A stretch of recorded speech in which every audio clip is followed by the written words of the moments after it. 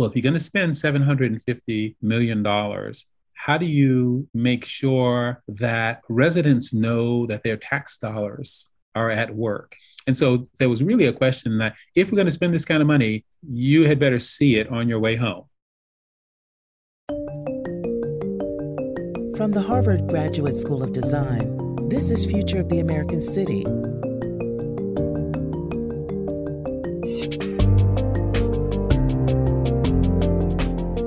I'm Charles Waldheim. We're here today with Maurice Cox, Commissioner of Planning and Development for the City of Chicago. Commissioner Cox joins us today to discuss his career in public service and his recent initiatives on the south and west sides of Chicago. Maurice, welcome. It's great to be here. Thank you. It's wonderful to see you again. Thanks so much for joining us. For the past 21 months or more now, you've been appointed to this office after having served as planning director for the city of Detroit. And I'm interested to know, over the course of those 21 months, reflecting on the decision to take your talents to Chicago, why the focus on the south and west sides of the city of Chicago? Yeah, no, that's a great question. I will tell you, I arrived at the beginning of a new administration. Lori Lightfoot was elected, the first woman mayor in many, many years, African American woman. She was an outside reform candidate. This is her first time in public office. And she ran on an equity agenda. She ran with some pretty audacious proposals.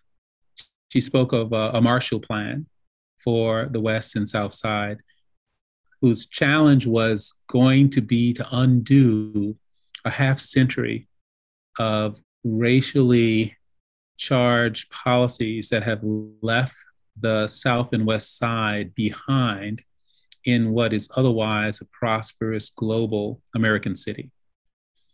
And so when she got elected, she went looking outside of the usual places for someone who she felt was up to the challenge. And, we're in the Midwest, and people here in Chicago hear about things that are going on in Detroit. And a lot of what we were trying to do in Detroit resonated with her. And so her transition team reached out to me.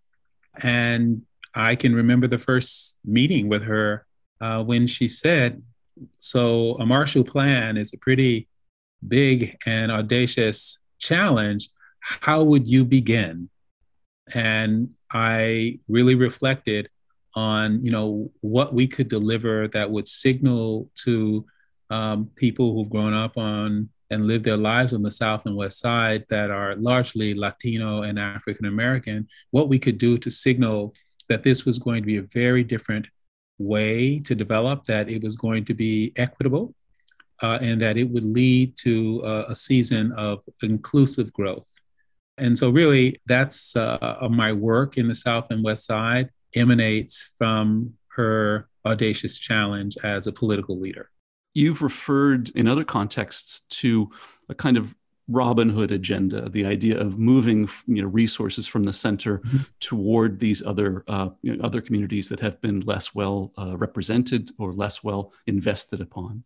Do you have, in the context of your administration, the capacity in a Department of Planning and Development to effect that kind of change? I mean, it strikes me the city, years ago brought economic development and urban planning together. That strikes me as a strengthening of the position. And I'm interested to know how the combination of economic development on the one hand and planning, how those work together in your view. The reality of how you take a downtown loop-centric city and begin to structurally organize a department to be able to provide design and development services throughout its entire geography was really at the core of what I needed to do to even get started. So I have about 180 staff. I would tell you 90% of them were focused on the Loop and the lakefront. And I realized that I didn't have an organizational model to even begin to make good on the mayor's promise to give attention to the South and West Side. So my first inclination was to reorganize the map of Chicago into 7 distinct districts. You might think of them, if you were in New York, they would be considered boroughs. But there are geographies that allow us to approach the city in smaller regions. And then my next challenge was to staff each of them equally with architects, landscape architects, urban designers, city planners, historic preservationists. And this is a model that I applied in Detroit and found that I needed to do that here. And so I basically took everyone who had a planning degree of that 180, and I redistributed them across the city in these planning teams. And then I hired a new cohort. And the other thing is the Economic Development Bureau was, again, focused on deals, primarily downtown, central city deals. And I distributed one of each of them into the regions so that there would be a natural conversation between the center and the edges. And that gave me the infrastructure, if you will, to begin to talk about planning across the entire geography. It is unusual to have the economic development and planning entities in the same department. They were separate in Detroit. So this is really the first time that the tax increment finance, which is the principal way to finance development in Chicago, that I have access to those millions and millions of dollars. Our next move was to begin to create a set aside for the South and West Side. And there have been a lot of interpretations. The increment that's generated in the geography that you create has to be spent there. And you can port from one district to an adjacent district, but you cannot leapfrog over geographies. So how to take resources that are generated from the center and distribute them to the neighborhoods is a structural impediment to doing that. One of the ways around that was the Neighborhood Opportunity Bonus Fund, which allowed developers developing downtown to get additional density and pay into a fund that then could be transferred to the neighborhoods. And we have collected hundreds of millions of dollars through this fund. And it goes specifically to fund small business development, open space, and historic preservation, with the largest percentage of that going to small business development. So the first thing we did was scrub all of these tax increment finance districts to come up with $250 million that would be distributed in 10 neighborhood geographies on the west and south side of Chicago, traditionally areas that are grossly under-resourced. And on top of that, the mayor had about a dozen departments and sister agencies scrub their budgets to find $500 million to begin to talk about parks, schools, roads, small business development, arts and culture. And so the Invest Southwest strategy, which is fueled by $750 million, was launched. It was launched 30 days after I got here.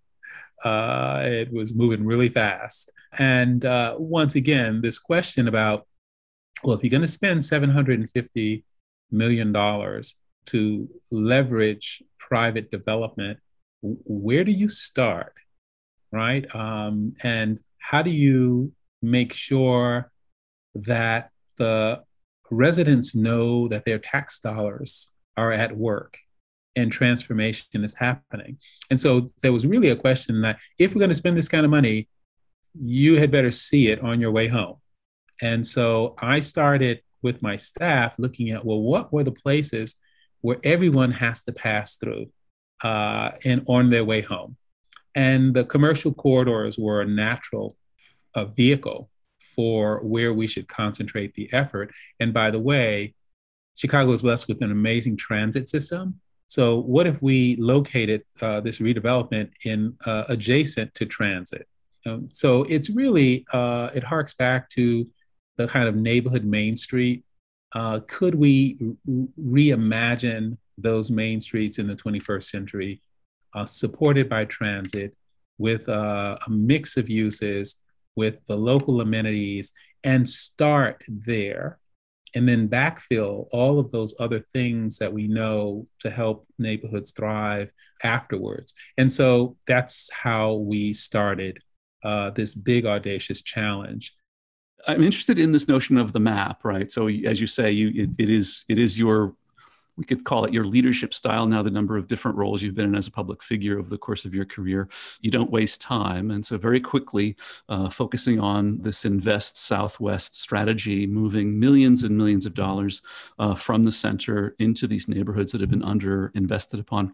I'm interested in the focus on the map as the instrument, and the reconciling of not just organizational charts and who reports to who, but the idea that there's a geography. It reminds me a little bit of what Sean Donovan said when he was appointed as Secretary of Housing and Urban Development in the Obama administration. He said, when the government spends resources, we don't tend to map them and see their correlation. And when we make an investment in education, it's likely to be an investment in transportation, and transportation and education are linked in people's lives, right? So in that regard, I'm struck by the focus on the map and the idea of the need, the necessity of reorganizing not only your own staff and growing your capacity, but also changing the way that they're spatially deployed. In that sense, of course, there's a long, interesting history about that. As you're thinking about Main Street, as you're thinking about these commercial centers, you're thinking about transit, and you're moving through, as I understand it, grants, among other things, millions of dollars to businesses.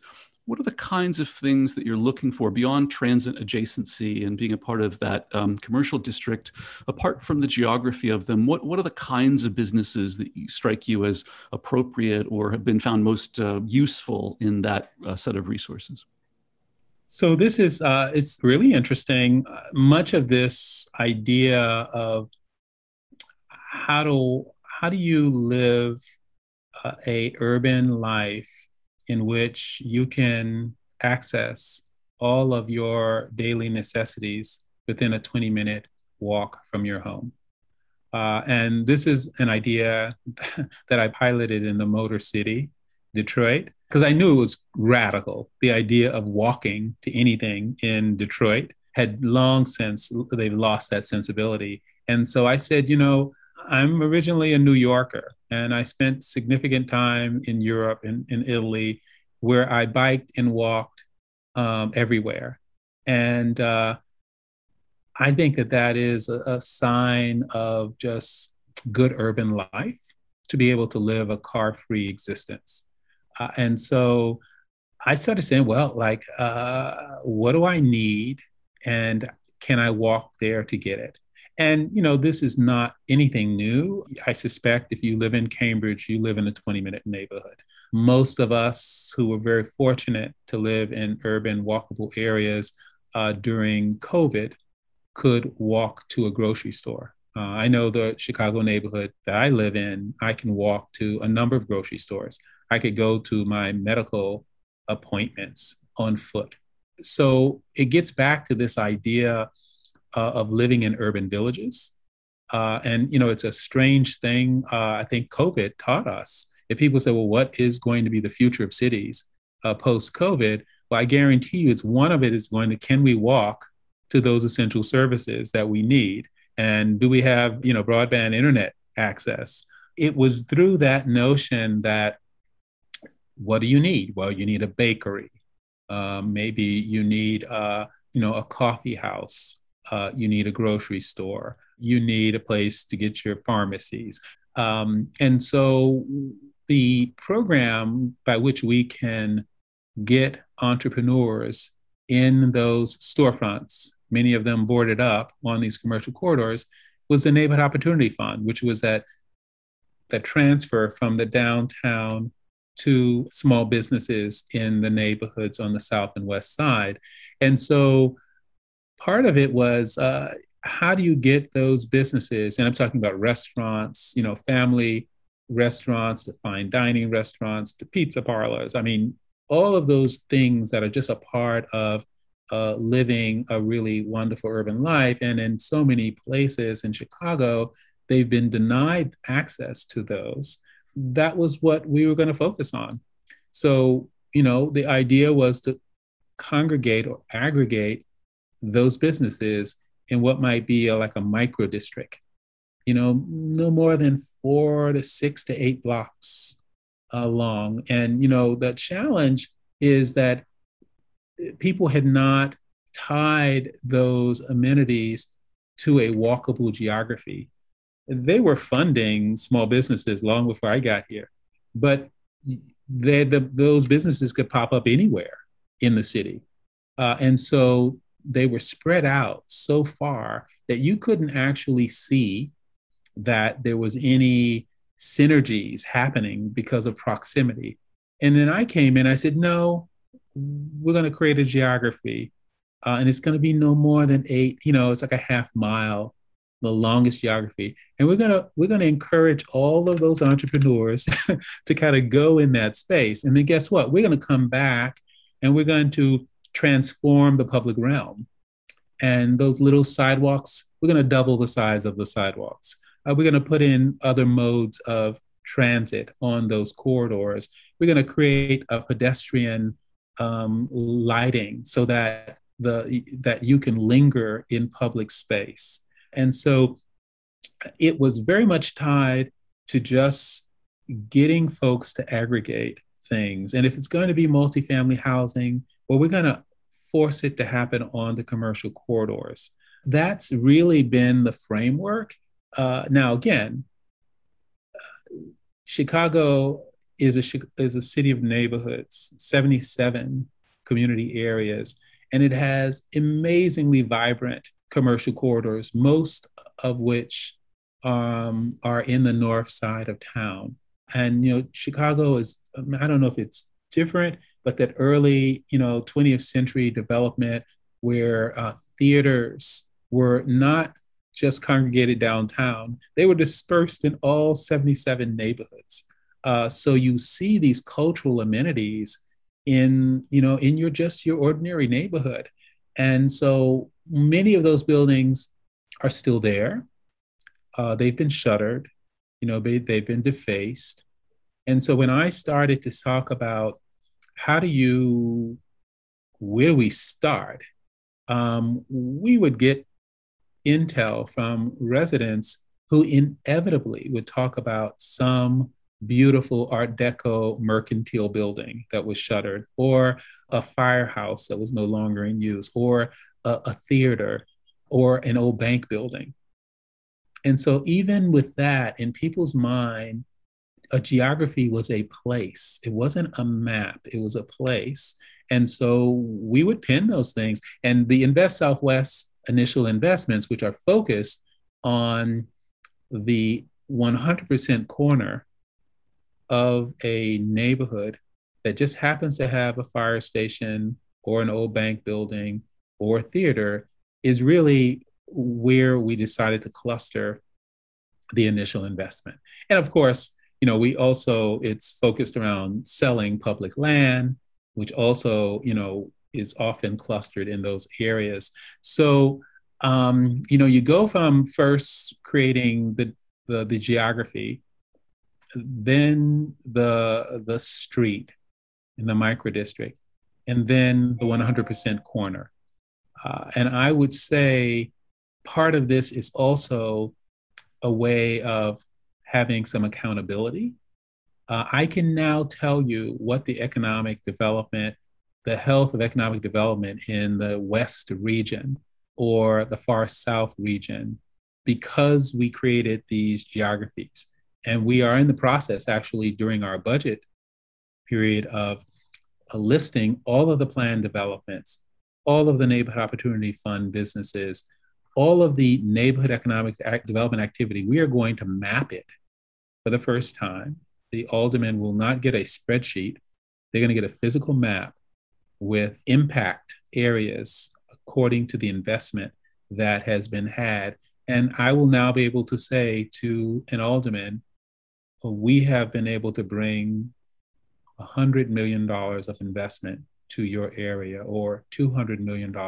And here are the projects, and here are their geographies. And I hope that my focus on aggregating and centering that investment so that there's a synergy will become, visible to them really for the first time.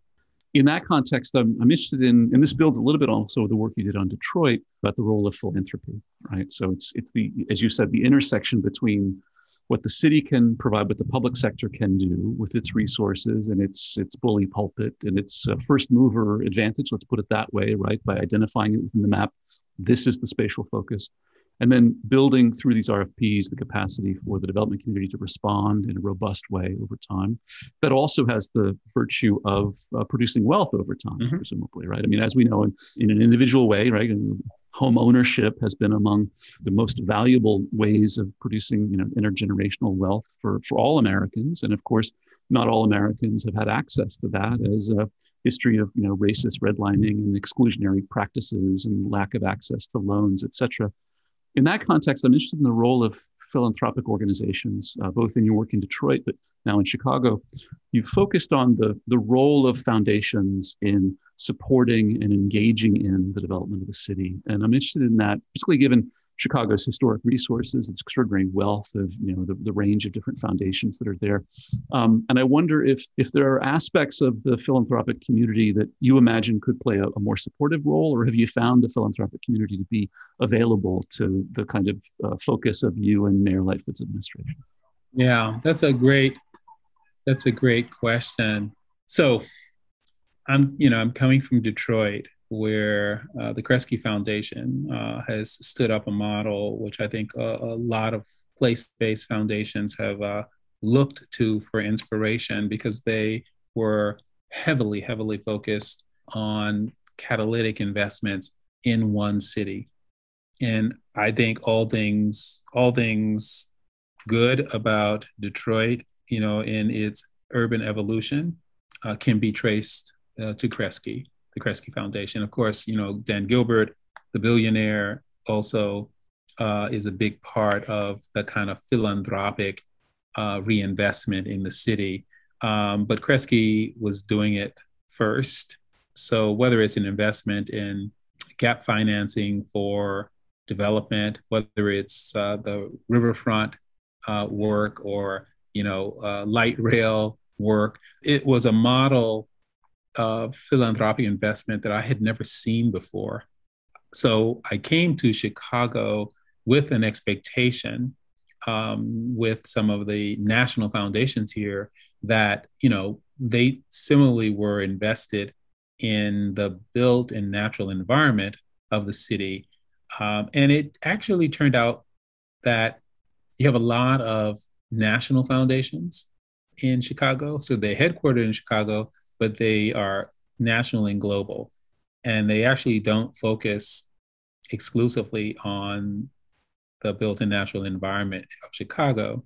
But I found a few, like the Pritzker Trobo Foundation, and they were the sponsors of the Chicago Prize, which was a $10 million prize to a development entity working on the South and West Side. They have been incredibly generous in working with me on defining equitable design excellence and coming up with, I have an amazing pre-qualified list of designers who will work on these catalytic investments. Again, that foundation supported the creation of that list. Then you have the Chicago Community Trust, which is probably closer to a Kresge Foundation, because it is a community trust, and they helped create the SIMD, the developer network, they created the pre-development fund. They basically, their role was to level the playing field and to resource the kind of systemic change that's needed to create a kind of inclusive, equitable kind of development framework. So it's that combination of the ability for philanthropy to level the playing field, the private sector to build up the public sector to create the opportunity. And when they are all in conversation, I think you get transformational, sustained change. And so, but I'm talking about philanthropy making grant dollars available to commercial real estate developers. That's a little different, right? And so, but they found a way, and that's that we're not just trying to rebuild the community development ecosystem. We're trying to rebuild the commercial real estate development ecosystem, and they found a way to fund that work. It's interesting what you say about, needing, both sides of that house, right? Both, mm-hmm. it's not simply just, or all three in the model that you're giving us, mm-hmm. which is the role of the public sector, the role of the philanthropic, and then the role of the private sector. Mm-hmm. We had a conversation with Rip Rapson of Kresge Foundation precisely on this, the role of the foundation in place-based gifting. And one of the things he focused on was the ability for the foundation to look beyond a quarter or an annual cycle. The ability, because of their investment, their ethical and otherwise investment in a place, they can afford both to mitigate some longer term risk, but also to bridge, because as you're describing, so many aspects of the built environment have to do with gaps between incentives, motivations, reinsurance markets, or amortization schedules. And the fact that the foundation will be here, allows, at least for Rapson and Kresge, to think a little bit longer term and to bridge between, to be ahead of the development cycle, to provide these, pre-development funds. Yeah, I think that, in a phrase, it's called patient capital. And they have the patience and the capital to be around for the long term, and they have a high degree of flexibility, right? That they can exercise, and so you need those dollars. And as I said, I think that Kresge, they were my thought partners in looking at the systems aspect of change, and I'll brag on one initiative that we're very proud of. It's the Marygrove College, which is a 130-acre campus in the north side of Detroit, and it educated generations of African Americans, and it, through financial hardship, was closing. And Kresge went in and did an autopsy of it and found how they could salvage their higher education charter, but how they could expand that to get all the way to pre-K, and then K through 12, and then college. And so that campus is now being converted to a 0 to 22 full educational campus with a beautiful new early childhood learning center by Marlon Blackwell. And, they said, we're going to invest $200 million on this campus. And they could do that in that experiment, which is pretty singular in terms of having those various educational offerings at one single campus. They have the capital, which is patient enough to live that experiment out. And by the way, it's right adjacent to the Fitzgerald quarter square mile strategy that Detroit is still building, where flowering meadows are right adjacent to rehab houses that are adjacent to a multi-acre park, and the greenway that connects that neighborhood to the Marygrove campus. So it was always fascinating to see the facility by which they could move, where there was an interesting urban experiment going on, and that they could be our partners in it. And it's important, and I'm blessed to have that partnership with a couple of foundations in Chicago. I would like to have more. Speaking of philanthropic foundations and place-based patient capital, now would be a good time to remind our listeners we are brought to you in part by the John S. and James L. Knight Foundation, among others. I'm interested to focus a little bit now on the role of design and design excellence. And in our conversation, we've talked about the role of the public sector and your office and the mayor's initiatives, how to leverage, TIF financing and to redraw the map, et cetera.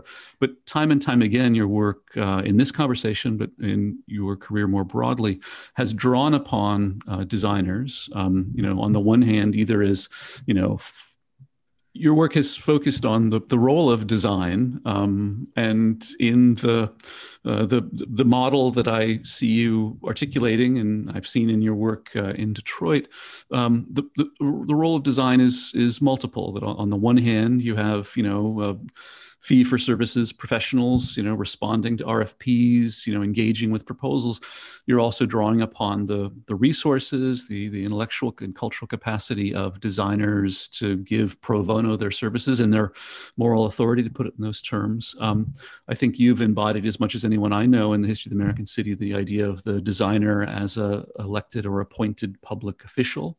You and your colleagues have recently announced the formation of a committee on design. I take this to be an advisory committee. Mm-hmm. Tell us about that and why you think an advisory committee on design excellence might be helpful in the context of your work in Chicago. Yeah, so this has been a life vocation, a pursuit of how do you bring the resources that we all know design can bring to places that are unexpected. And design has often been thought of as a luxury, and people pay handsomely to have designers shape their world. And so we know that there's something special there. And the question has always been, how do I get more people to have access to that, in particularly places where design has done enormous harm to communities through public policy primarily. And so I have always, I've always felt, I'm in a very elite profession, and I've always wanted it to serve broadly more people. And so how do you do that? Well, one thing is the public interests, right? The public sector. We are responsible for the streets. We are, responsible supporting housing and cultural institutions. So if I could direct resources to things that are public, my chances were going to be greater in having an impact everyone. And so partly why I've dedicated so much of my career to the public sector. The other thing was, how do you get designers and very thought leaders, and many of them are in academic institutions, how do you get them to extend their thought to the everyday places where people live? And how do you engage them in the messy work of producing excellence? And so, early in my career, I realized that cities are governed by committees. And not just your city council. There are like a whole slew of committees that are appointed by people in authority, and they manage aspects of the city for us on our behalf. And almost all of them are, pro bono services. And so I started saying, well, if design is a value and if it's important, you need to have forums where you talk about it. And those forums are often these committees. these volunteer committees. And so the most noted ones that people have is the Planning Commission, right? But planning commissions talk about zoning and land use. Sometimes they talk about design, but not really. And I said, well, where is the conversation about design in Chicago? I mean, I'm talking about the public conversation. And I couldn't find it short of special events like the Biennial of Architecture or the Chicago Architecture Center that is an advocacy organization for design, and they have exhibits. But in terms of in the political arena, there was no place other than the Plan Commission. And so I started to say, well, if design is of a value in a design center city like Chicago, we need to have a committee, a public forum where all we talk about is design, unapologetically, because we're talking about the built-in natural environment. And I've served on these kind of committees. I've appointed these kind of committees in my career. And I said, what if I called the best and the brightest in design and development and arts and culture in Chicago, and I asked them to serve on a committee. And instead of having only a professional planning staff reviewing the pipeline of projects that come before my staff, what if I had them reviewing the work? and so the Committee on Design was formed, and it is a big culture change for Chicago to have this type of structure. It's not so uncommon. Boston has it, Seattle has it, Vancouver. I was actually surprised that Chicago, the third largest city in America, did not have a peer-to-peer review process. And so it's taken me as long as I've been here to stand it up. But just to let you know what an appetite there was for this, we put out a solicitation. We thought we were going to appoint a 12-member body. We got 85 applications from Chicagoans. And in the end, we ended up appointing 24.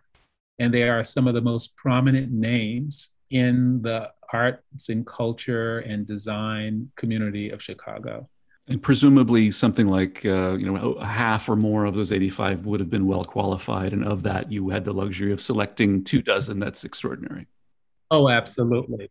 And they have names, obviously, many of them were educated by the GSD. You have Eugenie Gangs and John Ronan, and amazing people like the Astor Gates and the artist Nick Cave, and prominent development folks as well, and historic preservationists. And so it's a way to amplify the conversation about design at the appropriate place and time, which is at the early ideation of a design project. Part of the goal is to actually expedite the review process and the delivery process. So I've sold this as a way to get development to happen faster and at a higher level of discourse. And I will tell you as well, it's also about equity, right? And I want the affordable housing project on the far south side of Chicago to get as much attention and conversation about its design as a new high-rise in the Loop. And so it'll be interesting to see the docket because the first dockets are 2 high-rise towers and 2 5-story affordable housing projects on the south and west side. I'm really excited. I know it's a culture change. I will just tell you, I feel the weight of trying to change the culture of a city of this size, and it is not a responsibility that you want to shoulder alone. And so the way that I've been taught in leadership is you share the work and you empower others to work and to amplify the goals that you have. And so I now have 24 of Chicago's best and brightest who are also now concerned about the full, you know, built-in natural environment and how we achieve excellence over the entire Chicago geography. And, you know, people have said, Maurice, you know, if there's nothing else you did, if this sticks, you will have changed the course and the quality of design for Chicago for a generation. So I'm super excited about it. And they met for the first time for their orientation in July. They'll have their first full docket in August, and they are so excited to be a part of the conversation now about the design of the city of Chicago. Speaking of sharing, it's been a hallmark of your work. I mean, beginning as a city councilor and mayor in Charlottesville, Virginia, and then as director of planning in Detroit, to not only bring these various actors together, the public sector, the community development organizations, the design talent, the development community, but also the citizenry. I've been struck by, in following your career and in talking to folks in Detroit about how, in a context that was as dire as one could imagine, you somehow were able to facilitate and build a culture of trust across these various actors. And I'm interested to ask you about that, in the time that we have remaining. On the one hand, I've just been struck by how in Detroit the success of that work has been based on the idea that each actor, each role, whether it be the civic institutions, the landowners, the private development interests, the community development organizations, the philanthropic foundations, they each stepped up and played a role. And in part, that was based, as I understand it, on trust that had been built. And in a context where, as we know, in the history of the American city, our relationships with these communities, especially communities of color, especially, portions of cities like the South Side of Chicago that have been subject to some of the worst aspects of planning practice in the 20th century. There haven't always been environments or cultures of trust between, the city elected and appointed officials and planning and these communities. So how do you build that trust as we've seen you do it in previous roles? And how would you describe the status of that project with respect to trust and the citizenry for this work in Chicago? What a great question. I will tell you, yes, I'm very, very mindful of our design disciplines and how what we have fraught on communities of color, from the, interstate highway systems, urban renewal, public housing. There's just been so much that has been policy driven that were race-based that we're still living with today. And so, Chicago is a tale of two cities, one white, one Black, one invested in, one disinvested in. And then you go back and you look at 50 years of the public policy and you can see all of the evidence of that's what the outcome was going to be. We walk into the room and we don't have a lot of credibility. And so I think of engagement as the opportunity for us to rebuild trust in planning and design. Every community meeting we have, every explanation we give, it's a knowledge exchange between the knowledge of people who know their communities after decades of living there and the knowledge that we might have to share with them about the power of design. And so, I come from the academy. So for me, it's about teaching. And, we all know we take, very bright, inquisitive students and expose them to ideas and concepts, and they mature and develop and they become brilliant by access to that knowledge. So my thought is like, couldn't that work for Mr. Harris down the block or Mrs. Jones? And so I have always wanted to teach a wider audience than just those who have chosen this vocation, the design vocations. And I always think of it as a two-way street where, and this might be part of my, a little bit of a history of coming to places where I'm not from. And I come as an outsider. And as an outsider, there's kind of no question that people who have been there know more about the place than you do. And so it's quite humbling. And I'm sure this goes back to being, an expat, living in Italy for 10 years. I know what it's like to be outside of a community and having to learn it from scratch and having the people in the room be more knowledgeable of the place than I am.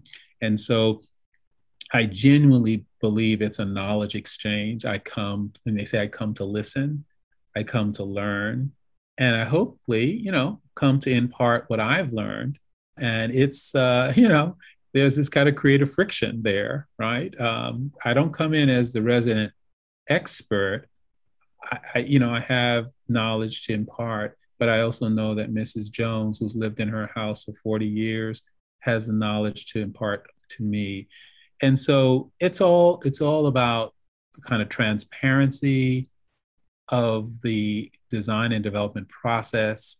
It is about exposing, kind of demystifying the stuff that we do and explaining it to ordinary people and trying to, get out of the lingo that we engage in our disciplines to try to explain it to your Aunt May. I do it every day. And I'm sure some of this comes from my political career, where in my early days in Charlottesville, I had to explain this passion that I had for design to just ordinary people who don't think about this every day. And I had to listen to a lot of folks who had ideas. And, you had to unpack it and help them understand what, the physical aspect of what they were describing in words. You hear a hesitancy in my voice because, you can only move in our profession at the rate of trust. So, if people don't trust you, you can't move very fast. So you have to build trust. And to do that, you have to meet and you have to explain and you have to listen. Commissioner Maurice Cox, thanks so very much for joining us. Well, it's a pleasure. I love the conversation.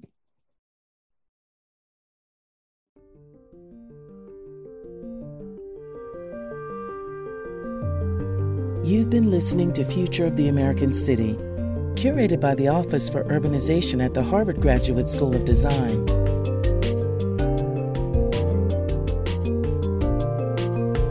This conversation was supported by the Knight Foundation and the generous donors to the American Cities Fund. To learn more, visit fotac.gsd.harvard.edu.